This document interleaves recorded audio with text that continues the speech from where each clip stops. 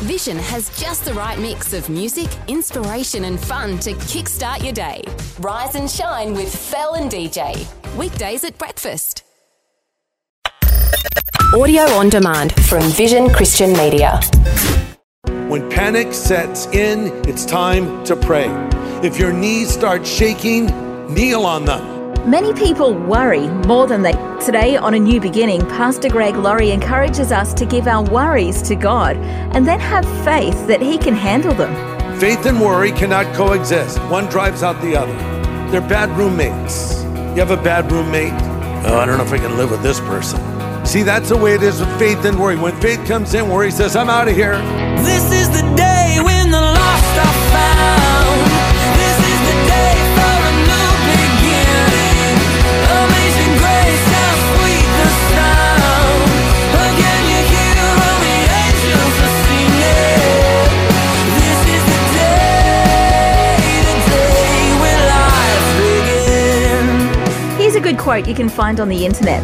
In times of trouble, don't give in to your natural reflex of worry. Instead, condition your reflex to pray. It's a meme from a man named Greg Laurie.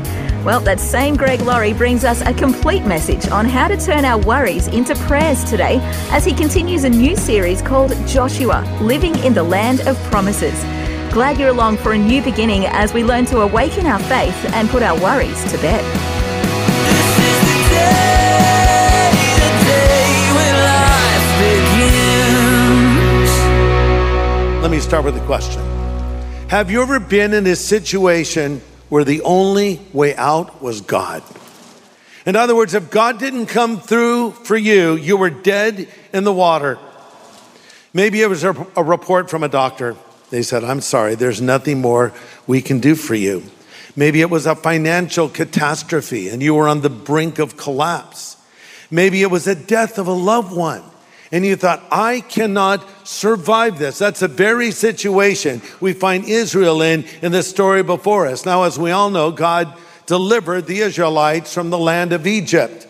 And now He's going to take them to that land of promise, the land flowing with milk and honey, Canaan's land. But the problem is, as they were approaching this land, they were being chased by the Egyptian army. And they found themselves backed up with a Red Sea behind them and a really big army coming toward them.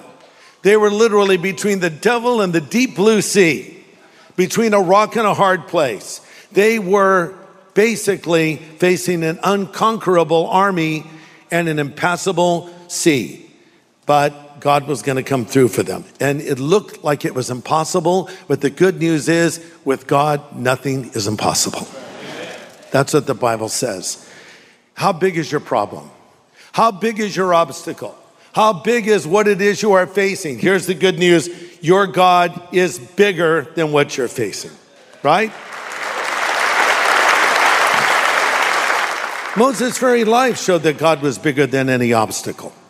I mean, the story opens with the Pharaoh giving an order that all the Jewish baby boys are to be put to death. So go back to Joseph. When Joseph goes to Egypt, ends up in charge of the food supply of the Pharaoh, now the Jewish race begins to grow. And one day this new Pharaoh down the road says, where did all these Jewish people come from? I think they're a threat to us. We need to start getting rid of them. So he said to the midwives who were delivering the babies, if you see a Jewish baby boy coming, drown him in the river. I don't want him. It was almost like a precursor to Hitler's final solution, where he was trying to eradicate the Jewish people. But those Jewish ladies would have nothing to do with that. And one of those little baby boys that was born was Moses. And it's interesting that because the Bible says he was a beautiful baby. You know, not every baby is beautiful. I mean, now look, in a broad sense, all babies are beautiful. But let's be honest, some babies are a little more attractive than others. And someone will say, look at my baby. You go, wow. Well, he looks very healthy. But then there are beautiful babies, right? You look, well, that's a beautiful baby. That's the most beautiful baby I've ever seen. So this beautiful baby boy, Moses, is put in this little basket. You've heard of Noah's Ark. It was like Moses' Ark, but it was little. Covered in pitch so it would stay afloat. She taps it. It goes down the Nile River. As if on cue, the beautiful baby Moses cries, and the daughter of the Pharaoh sees him and says, I'm adopting that little guy. And now he's taken into the court of the Pharaoh. He's living in the very lap of luxury. The world was his oyster, schooled in the finest university, eating the finest food, wearing the most amazing clothes. He had it all. In fact, some believe that he would have become the next Pharaoh had he played his cards right. But underneath those Egyptian royal robes beat the heart of a Hebrew. And he saw how horribly his people were being treated. The Jews were slaves to the Egyptians. So one day, Moses, the prince of Egypt, sees an Egyptian beating a Jewish man, and he looks to the right and he looks to the left, and he kills the Egyptian and then buries his body in the sand. If you're going to murder someone, don't bury them in the sand. First of all, don't murder anyone. Okay, let's just establish that. Thou shalt not murder. I've heard that. But don't hide someone in the sand because a little breeze blew and everyone knew. Pharaoh was so outraged, he put a contract out on Moses, and Moses now flees to the desert. For 40 years, he's in the desert watching over a flock of sheep. And now God was going to retool him. God was going to recall him. Moses spent 40 years in the Pharaoh's court finding out he was a somebody. He spent 40 years in the desert finding out he was a nobody. And he found out what God can do with someone who is a somebody who realizes they're a nobody. God was going to use Moses in a powerful way. So he goes in to see the Pharaoh. He demands the release of the Jews. The Pharaoh resists, but after a series of plagues came upon Egypt, finally Moses is leaving Egypt with the Jewish people, thousands and thousands of them. He could have said along with Martin Luther King, free at last, thank God Almighty, we're free at last.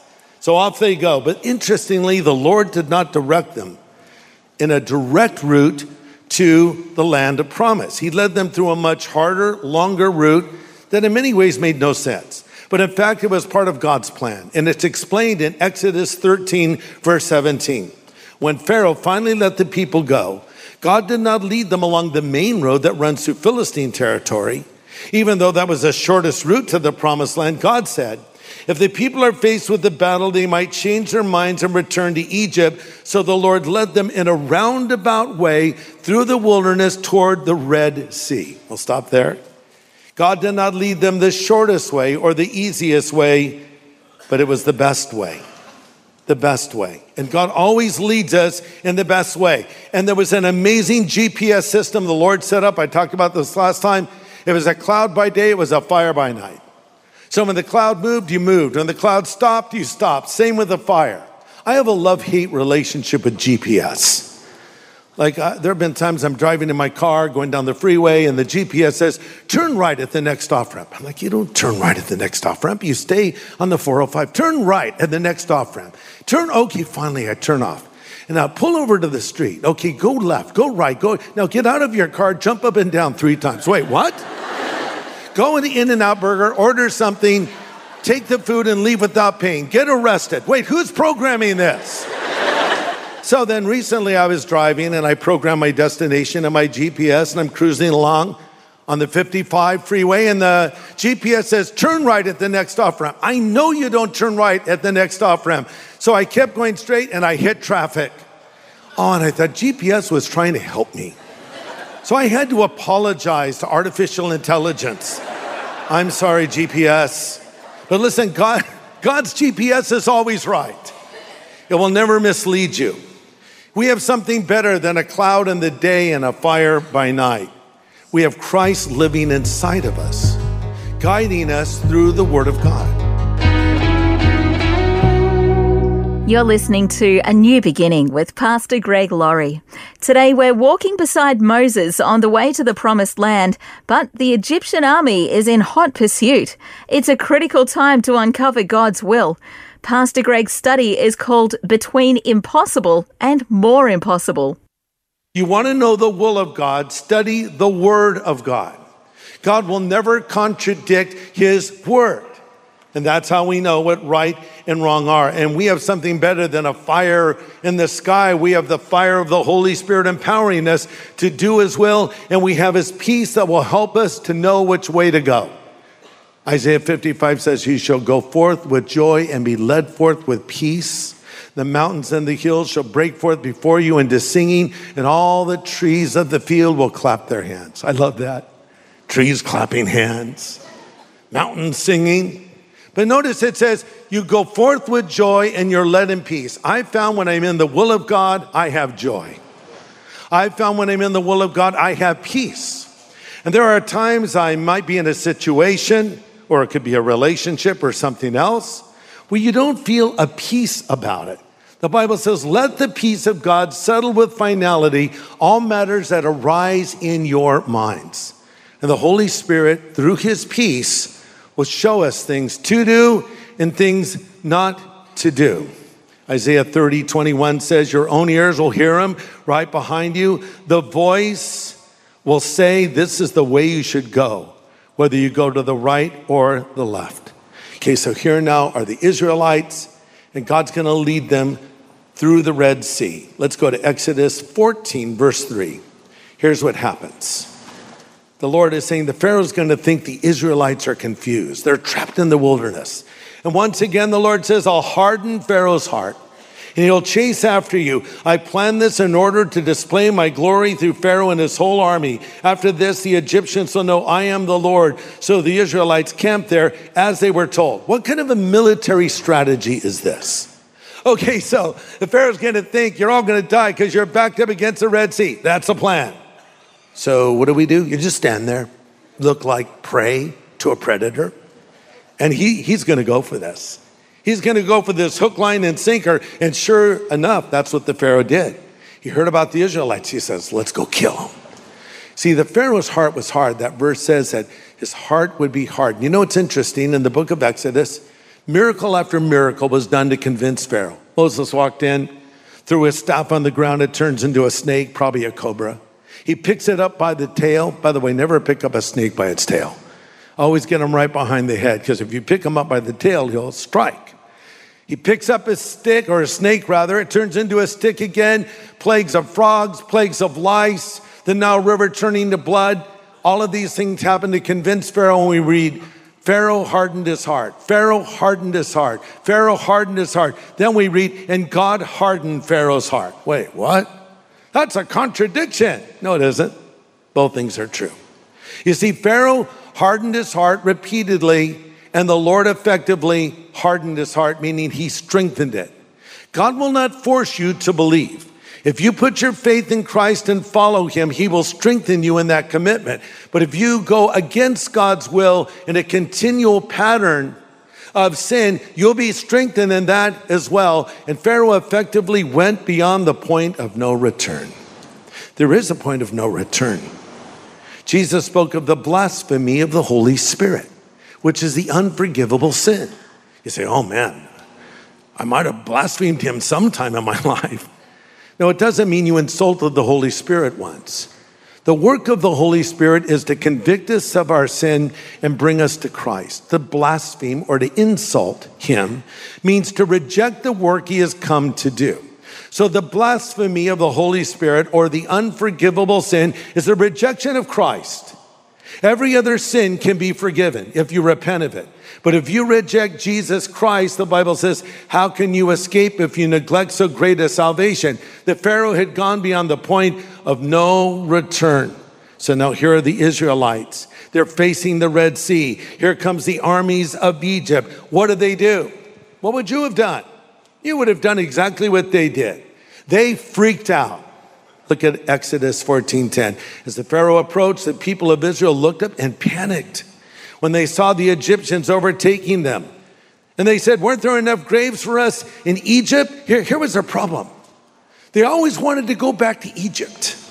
The whole time they're in the wilderness, even though the Lord's providing them this amazing food called manna and leading them with the ultimate GPS system and everything's taken care of, they're always saying, oh, I don't know, I kind of wish I was in Egypt still. I miss the good old days back in Egypt. You know, it's just a thing they kept going back to. It took one night to get Israel out of Egypt. It took 40 years to get Egypt out of Israel. And so they blamed Moses, verse 11. They said to Moses, why did you bring us here to die in the wilderness? Wow. That brings us to our next point, point number 3. When facing an impossible and more impossible situation, pray. When facing an impossible and more impossible situation, pray. Call out to God.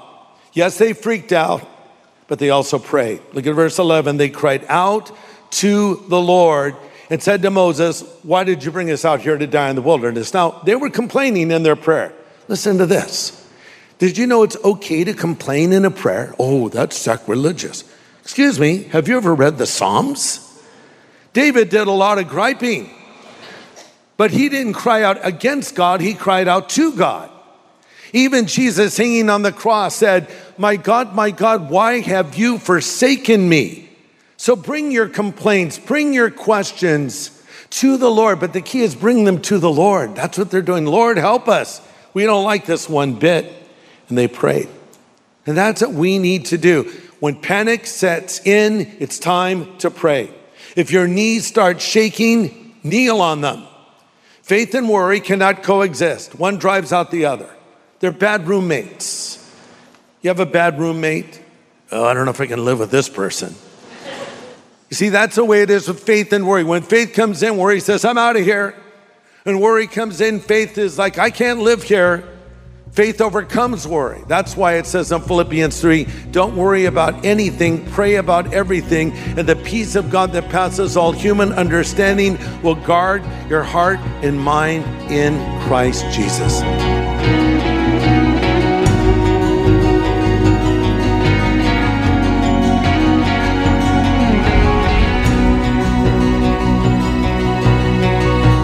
Solid counsel and encouragement today from Pastor Greg Laurie, based on a riveting account that we read in the book of Exodus.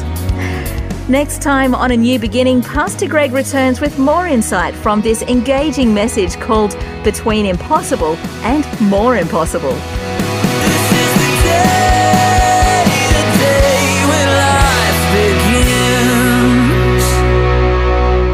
Today's message from Pastor Greg Laurie was called Between Impossible and More Impossible. If you'd like to listen again, just download the free Vision Christian Media app where it's available as a podcast, along with more inspiring Christian content. Just search your app store for Vision Christian Media. Station sponsor. Thanks for taking time to listen to this audio on demand from Vision Christian Media. To find out more about us, go to vision.org.au.